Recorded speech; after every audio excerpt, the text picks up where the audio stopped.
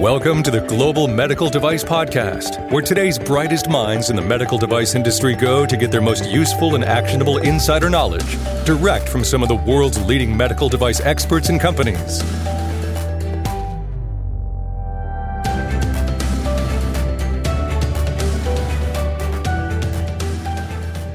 Hello, this is John Spear, the founder of VP of Quality and Regulatory Group, and I am thrilled about this episode of the Global Medical Device Podcast. My guest is Allison Komiyama with Acknowledged Regulatory Strategies, and we're talking 510K. Folks, you got to listen to this one. Allison is a former FDA reviewer and has several tips about ways to make your 510K just a little bit better and improve your chances of success through the FDA process. So sit back, relax, and listen to this episode of the Global Medical Device Podcast. Hello, this is John Spear, the founder and VP of Quality and Regulatory at Greenlight.Guru, and I am very excited to welcome you to this episode of the Global Medical Device Podcast. I have Allison Komiyama. Allison is with Acknowledged Regulatory Strategies, a former FDA reviewer and expert in regulatory submissions, quality submissions, and biocompatibility. Allison is really wicked smart. She has received her PhD in neuroscience from Stanford, her BA in molecular and cell biology from the University of California, Berkeley, and she received her regulatory affairs certification in 2014. Here's something else that I want you to know about Allison. Allison used to work at FDA as a reviewer in the Office of Device Evaluation, and she acted as a lead reviewer and consult on 510K submissions, on IDE, investigational device applications, as well as pre-market approval submissions, PMAs. She's an expert when it comes to biocompatibility. With Acknowledged Regulatory Consultants, Allison works with companies all over the world, from that small two-person operation to large firms with over 40,000 employees. All kinds of device as well.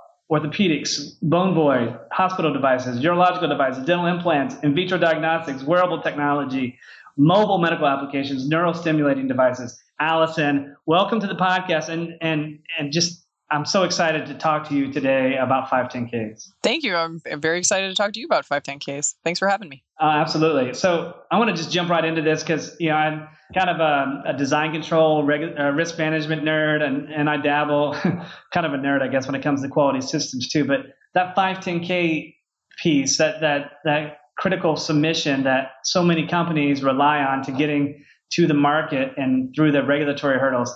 And that's a pretty important piece. And I think it's safe to say you're definitely an expert in that space. And I'm sure that people are calling you all the time because of your experience with the FDA. So talk to us a little bit about what you do and how you help companies with that critical piece. Sure. So I would say most of my work is with 510K submissions. So those are the pre-market notifications, like you mentioned.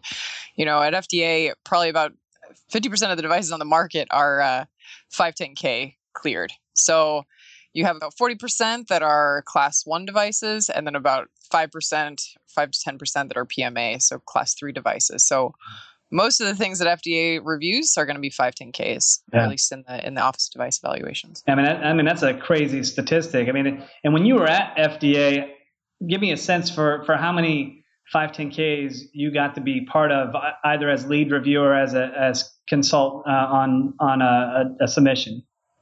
Sure. So probably 20 to 30, anywhere. As you mentioned, some of these were going to be lead reviewer submissions where I would be the main point person for a specific submission. And other times I would be consult. So Sure. The biocompatibility consult frequently would be on my plate to review. Yeah, and I guess it might be helpful to explain to our audience a little bit about the 510K, because I think there might be some conventional wisdom out there that I send it to the FDA and it lands on somebody's desk, or maybe it gets passed around from one reviewer's desk to the next until it kind of gets down the food chain, so to speak. But I don't think people have a real appreciation for what FDA does once they get that submission. So if you can spend a minute or two kind of explaining that, that might be helpful. Sure. So after you send your submission to the agency, it goes upstairs. So the Document Control Center is actually downstairs in the bowels of Building 66, and it goes upstairs to the branch manager, or I'm sorry, the branch chief, and they decide who it's going to go out to, depending on workload in the Sure. branch at that time. Sure. At that time, the reviewer will go through the refuse to accept checklist, which is a new checklist, new as of a couple years ago now, and make sure that all of the components are in the 510K that they have asked for in the guidance document. So they'll, within 15 days, they'll get back to the sponsor or the medical device manufacturer who's submitted this 510K, and we'll let them know, are you is the file accepted or not? Once it's accepted, then the lead reviewer will farm out the different components of the submission if that's necessary. So if there's, let's say, an animal study, they might ask one of the consults that's a veterinarian at the agency to review the animal study. If there's biocompatibility testing, they'll have a biologist review the biocompatibility data. So. Sure. And I have a whole list of things I want to kind of chat with you about. And you mentioned one of the things that I was hoping to spend a minute or two about, maybe 5 minutes, I don't know, this refuse to accept policy. I mean, I know it's been out there now for a few years, and I think industry is pretty familiar with that now, but I think many are still probably looking at that as a new thing. And what is it? And I don't like it, and all that sort of thing. So I'm just curious what your thoughts and opinions are about that refuse to accept policy. Do you think it's a good thing? And if so, why? Sure. So I think when they rolled it out, FDA, the reviewers weren't huge fans of it, and neither were the folks submitting the 510K. I think overall, it has actually been a good thing. I think it's reduced the amount of time that the agency spends reviewing, has it in-house. Uh-huh. And also, it really allows the industry or the sponsor to know exactly what FDA wants. It's improved the quality, I would say, of the submissions that FDA is seeing. So overall, I think it's been a good thing. Does it add additional time and legwork for the reviewers? Absolutely, because it's typically a 10-page document that they have to go through and search for the things that are in, that's in the submission. My recommendation to anyone submitting a 510K is to include that RTA checklist, fill it out, and then also fill out the page numbers where each component can be found. That really saves some time for the reviewer, and you can often get accepted within the 15 days a lot sooner than you would if you just send it into FDA for them to figure out. Folks, that's tip number one that you're hearing from Allison, and that is to fill out a refuse to accept checklist, providing a decoder ring, so to speak, for that lead reviewer, and citing specific pages where those answers to those questions can be found. That's going to help a lot. And I can corroborate that advice. It's been a couple of years ago that I did 2 submissions a few months apart. One, I did not submit my version of the refuse to accept checklist. I had a lot of comments and questions and discussions with the lead reviewer. The second submission that I put together a couple of months after, I did provide that RTA checklist, decoder ring, citing page numbers, and how where the answers to those questions were. And let's just say the second time went much smoother than the first time. So it's a good tip. All right, so let's get into a little bit more about some domain expertise and biocompatibility, and I'll throw in a couple other pieces into that as well. Once upon a time, in a 510K, a company submitting their 510K used to be allowed to make sort of what many refer to as I promise statements.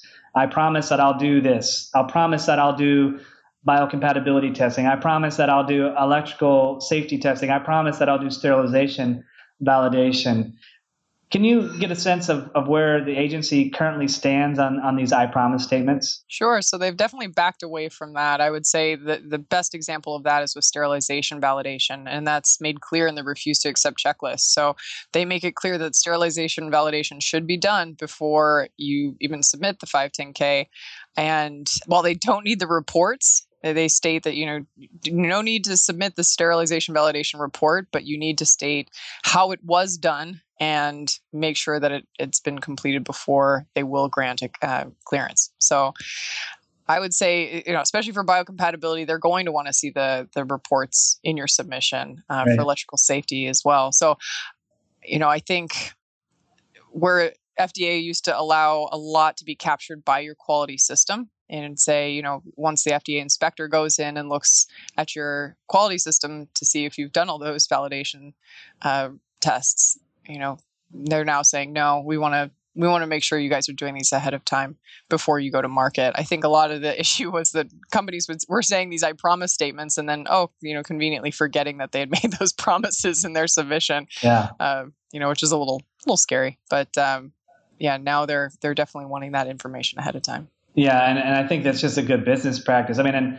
and I think those of you who know me, and I'm kind of a design control nerd, and like it floors me, Alice. And I talk to sometimes companies who they get 510K clearance, and then they get a hold of me or read something that I wrote or what have you, and they say, hey, we got our 510K clearance and we want to go to market next week, but these things that you write about design controls, we didn't do any of that, and we don't have a quality system. And I'm just like freaking out, like, how in the world could you put together a 510K without design controls? Like, that just floors me, but it happens. And I think sometimes the mentality is, oh, let's get the clearance first and then we'll play catch up later. And I guess that's my tip, folks. You're not going to play catch up later. It's best to do it as you're doing it, not after the fact, because it's no time like the present. It's just going to make good business sense. Once you get that clearance letter, you want to run fast to market. You don't want to have to do a bunch of cleanup in order to go to market. And you certainly don't want to roll the dice and hope that when FDA shows up, they're not going to find the things you didn't do, because they will. That's their job.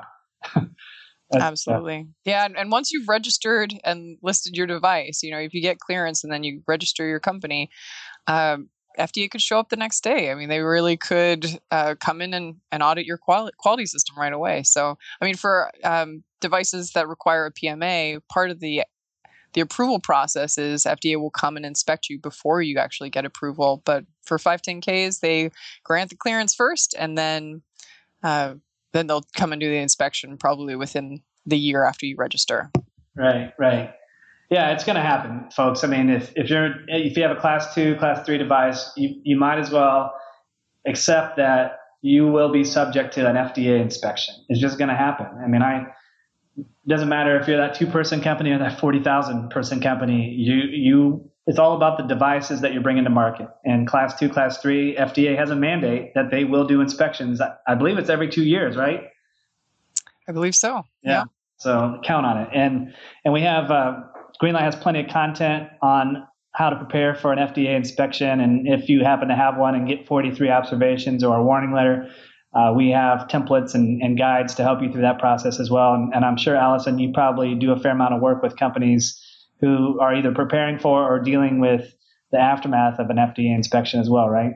Yes. Unfortunately, that's part of the game.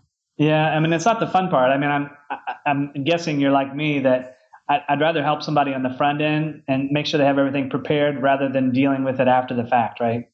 Yeah, it's definitely an agency that you don't want to ask forgiveness instead of permission. I would say you typically want to play by the rules and get things done ahead of time and have everything squared away before you start selling this to people that are going to have your device implanted or used in or on their body. I mean, that's And that's the right thing to do.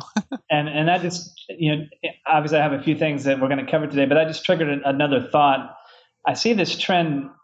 I've noticed it lately that there's a lot of interest in like first in human studies. And when I read your brief bio, you did a lot of work with IDEs as well. But are you seeing that as well, where a lot of companies are really anxious to move towards that first in human type of study? Yes and no. I think it depends on the device, and especially how, what FDA's opinions of it are. Right. I think if there's a definite need and FDA is really enthusiastic, they will often push for that as well. So right. Yeah, that's the past year or two. That's been a hot topic. Yeah, but it's still the case where the majority of devices that go that 510K route, they don't need actual human clinical to get clearance. That is true. Yeah, absolutely. I mean, But I'm most of sure, these, your goal is to demonstrate substantial equivalence. So oftentimes that will just include performance testing, and as we talked about earlier, biocompatibility testing, right, electrical safety testing, and whatnot. right. And we talked about the biocompatibility testing a little bit about the I Promise. There's what kind of advice would you give to a company that's using a material or that have a known history of use for very similar applications? They can get their hands on some level of biocompatibility testing. It may not be conducted by them on their product manufactured with their equipment and so on. Is there any weight to leveraging history of use or prior biocompatibility? Do you get any credit for any of that? Absolutely. So it helps a lot if you have a predicate that's your own and the materials already being used in a similar materials being used that you want in your device. But your question was, if you have a new material, FDA just came out with another guidance document on how to use the ISO 10993 standards, which are the biocompatibility standards that are very, very widely known among biocompatibility experts. I would start there. Oftentimes, it really depends on the material. So if it's something, that's a polymer, or let's say it's a stainless steel or something that's been around for forever in medical device language, then, you might not need the full battery of biocompatibility tests. If you're looking at a new material, new formulation, something that, that's cutting edge, you're definitely going to be looking at additional biocompatibility testing depending on the contact as well as the duration of contact with the patient. Right. And Allison, I get asked quite often those types of questions on biocompatibility. So is it okay with you if I send those inquiries your way? Absolutely. All right. Fine. So if you have biocompatibility questions, not to fill your inbox full of those, but contact Allison Komiyama. She'll be happy to help you with that. But all right, let's talk a little bit about design controls. I mentioned that briefly. So do you have I'm sure you can relate how design controls map to a 510K. Do you have some tips or advice to our listening audience about design controls and 510Ks?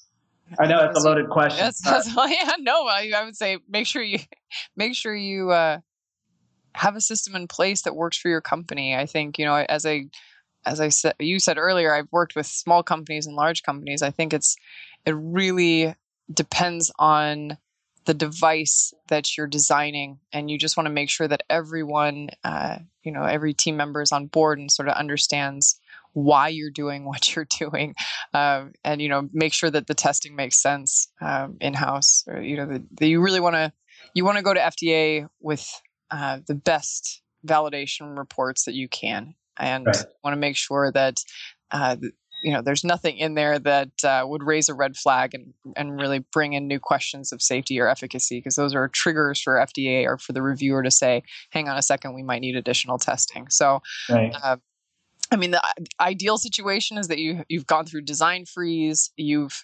tested the final finished device, and I think that's an FDA term they use quite liberally. Of you want to make sure you've done all testing on the final finished device. That means that if it's sterilized before use, that you want to make sure that's sterilized before you've tested it. So you don't want to give FDA any reasons to say this this testing is not useful because you didn't test the final device. So that would be my best advice for that.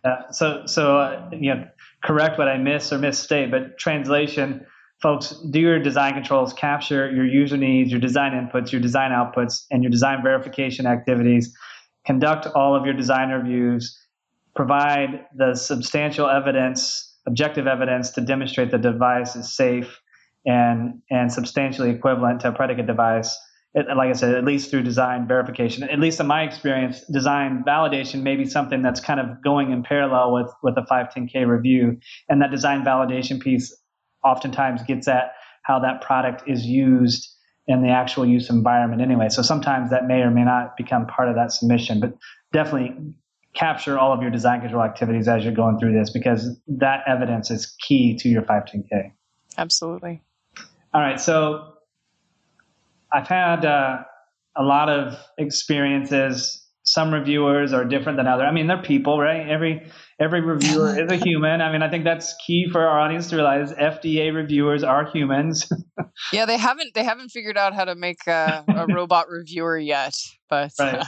yeah, at the end of the day, your reviewer is a person, and they are, they care about the safety of your device, and they want to make sure that they are not only protecting public safety, but also promoting it. So they really do want to get these technologies on the market. They're not trying to fight you or keep your device from being marketed. It's just they want to make sure it's safe before it goes out.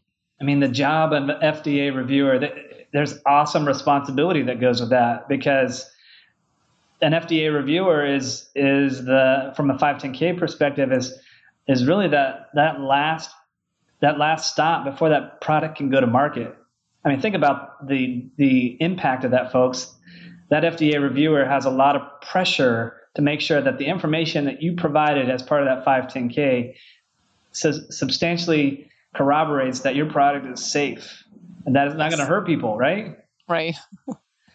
I mean, exactly. Did you feel pressure as a reviewer? I mean, I'm sure that probably sunk in quite a bit while you were reviewing all these biocompatibility studies and other content of 510Ks. How did that feel as a reviewer? Did you feel a lot of pressure? Yeah, there is pressure to it. I think, you want to make sure that at the end of the day, if something that you reviewed had a recall, or let's say, I did a full biocompatibility consult for a device that had a new material, and a couple years later, they find out that it's causing tumors. Let's say if it's an implant, that's pretty heavy. That's you Sure. Definitely want to say, well, this is here's the evidence that I was given, and this is how I did my review. So I mean, internally, the reviewer will go through and fill out a complete memo on how they did the review. And so it has to make sense once it goes to the branch chief and then up to upper management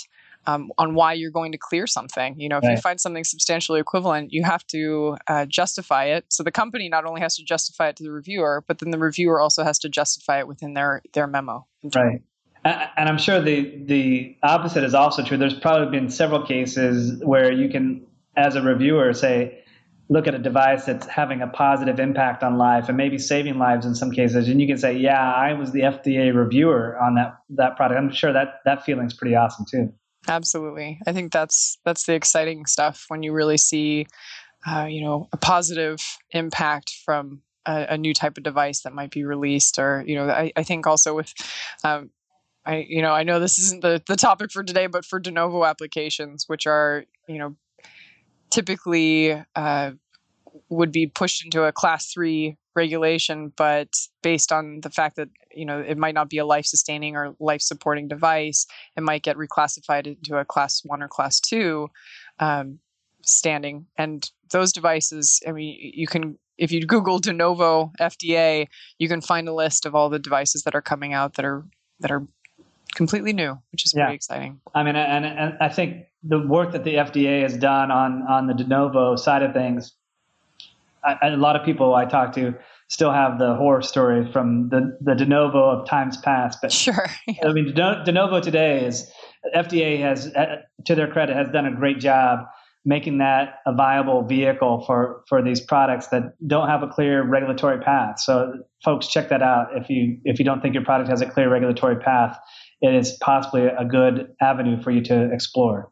Absolutely. And Allison, I'm guessing you help people at de novo work too, right? Yes, I do. All right. So I'll also be sure to get a hold of Allison Komiyama. So one last question that I can think of, or a topic to talk about, is what are the biggest mistakes that you see either today helping people put together their 510K or from before as a reviewer? What are the biggest mistakes that you see with 510K submissions? So I'll occasionally get a 510K that someone said, well, I've pieced it together. We just want you to look at it and, give us your feedback. I would say probably the number one would be that the indications for use statement doesn't match throughout the entire submission. So it might, in your labeling, it might be, one indication for use, and then the IFU statement page in the submission is completely different, or maybe it's only a couple words off, but the reviewer is very, they're keenly aware that this is often a mistake. So I would just make sure your IFU statement matches throughout.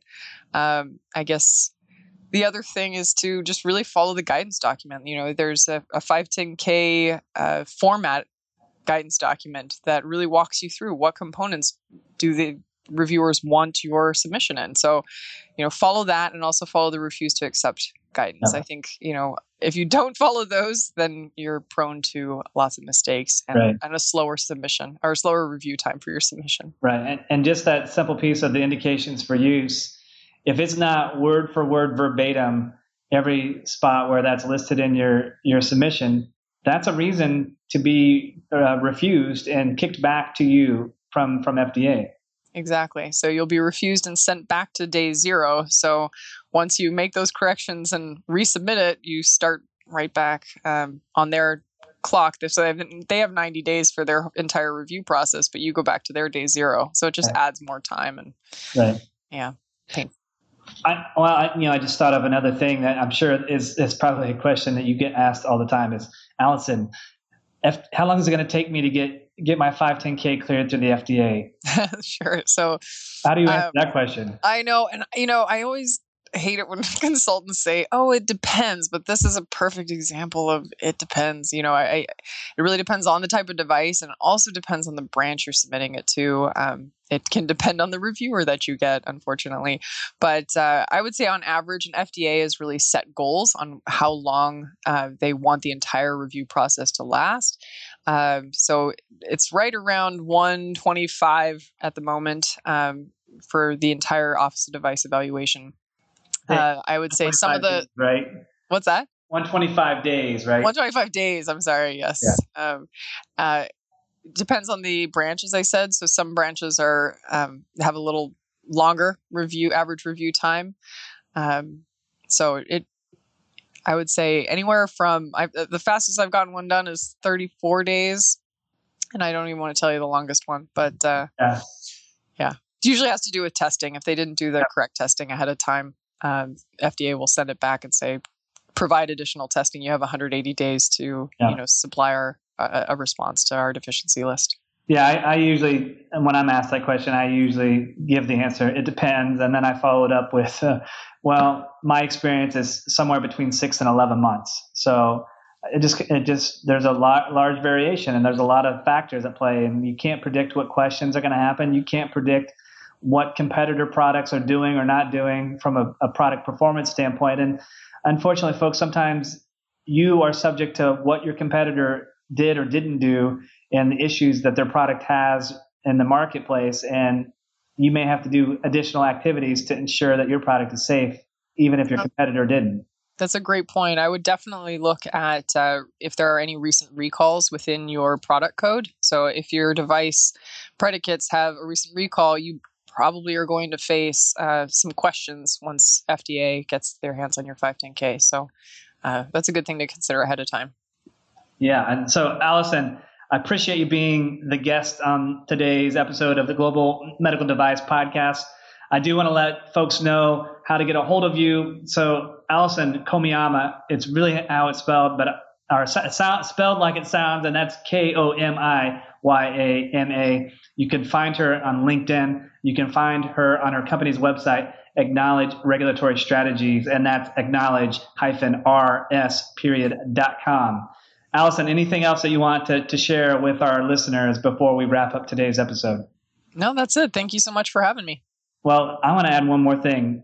Allison, you and I are preparing to do a webinar on the topic of 510Ks later in the month of August. So that's going to happen on I think we got a confirmed date of August the 23rd, right? Yes, we do. Looking forward to it. All right. So below when you listen to this and below the text, there will be a link to direct you to where to sign up for that webinar. So it's going to be exciting. Allison's going to tell us how to get your clearance in 35 days? Yeah, exactly. Kidding, folks. That's a joke. Allison, you would never make that claim. But Allison will be providing a lot of tips and pointers that are going to be helpful for you as you are preparing that 510K. So be sure to check that out and click the link to sign up in the text below in the in the blog post. So Allison, again, thank you for being our guest.